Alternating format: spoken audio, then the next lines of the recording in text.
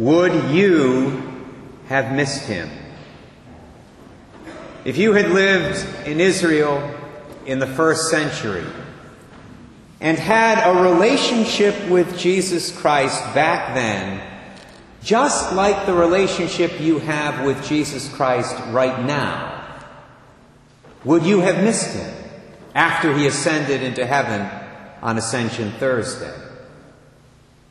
I ask that question because we only miss people that we care about. We only miss people that we're close to. We only miss people that we know.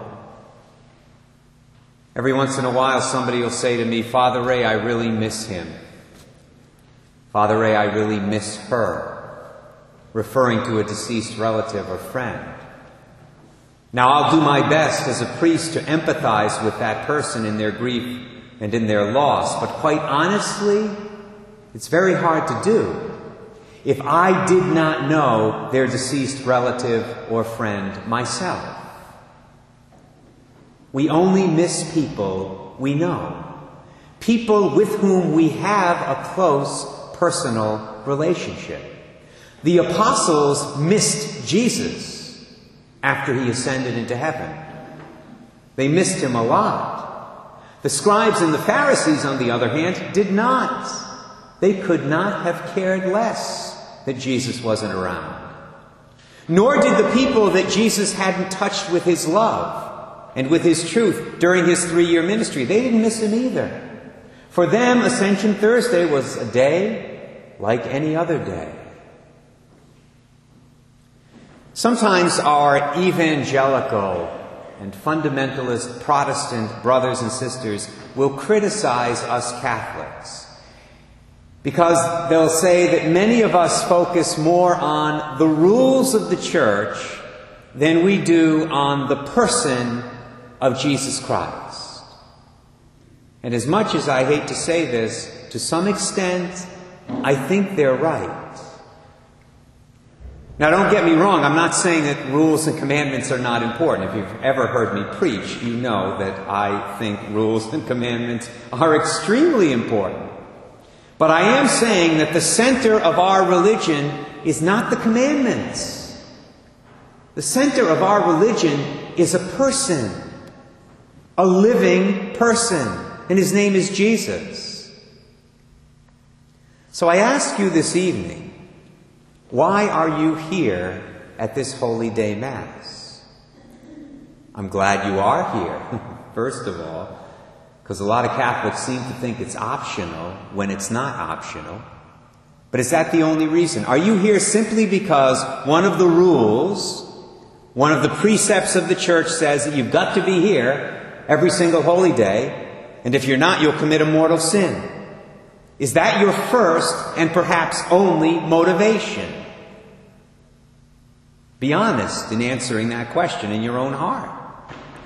Or are you here primarily because you love Jesus Christ and want to grow closer to him through the grace you will receive here in word and in sacrament? And of course, yes, there's an obligation too, but that's secondary. I think many Catholics obey only because they fear, whereas we are supposed to obey because we love.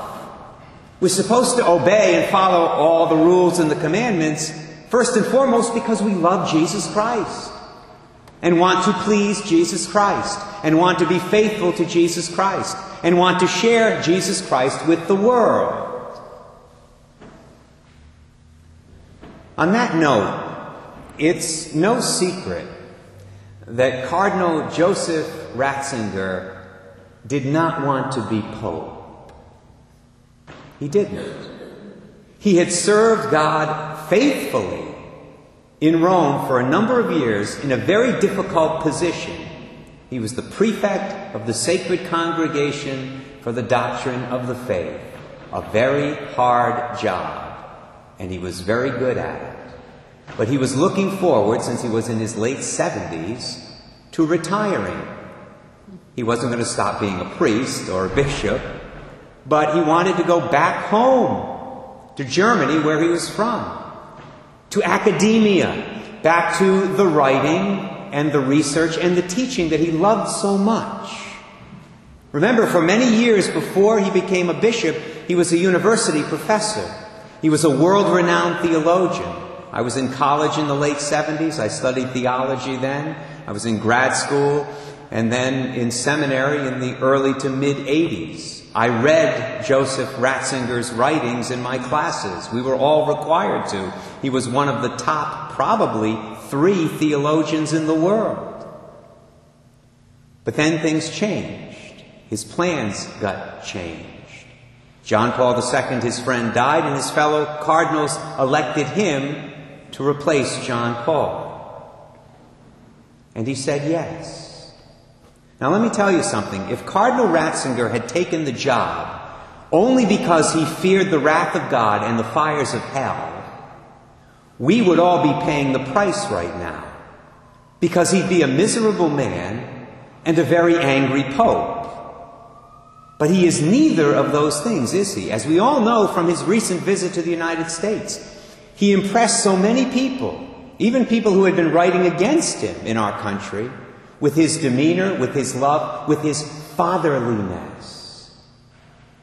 This is because he accepted the call to serve as Pope primarily for all of those Christ-centered reasons I mentioned earlier. He said yes to the call to be Pope because he loves Jesus Christ and wants to please Jesus Christ and wants to be faithful to Jesus Christ and wants to share Jesus Christ with the world. And you know, it's interesting. Sometimes when we say yes to God and His will, when it doesn't coincide with our will, God opens up new doors that are unimaginable. You know, he was going to go back to Germany and teach students in a classroom. Now he's teaching the whole world. His classroom is the whole world. And he is still writing. And he is still doing research in the midst of all his other responsibilities. God has blessed him so much because he said yes. If Pope Benedict had been there in the first century with Peter and the other apostles when Jesus ascended to heaven, he would have felt the same loss in his heart that they felt in theirs. He would have missed Jesus as much as they did. That's because he has a deep personal relationship with his Lord and Savior. May the same be true for all of us. And may that relationship begin, or if it's already begun, may it be intensified here today at this Mass.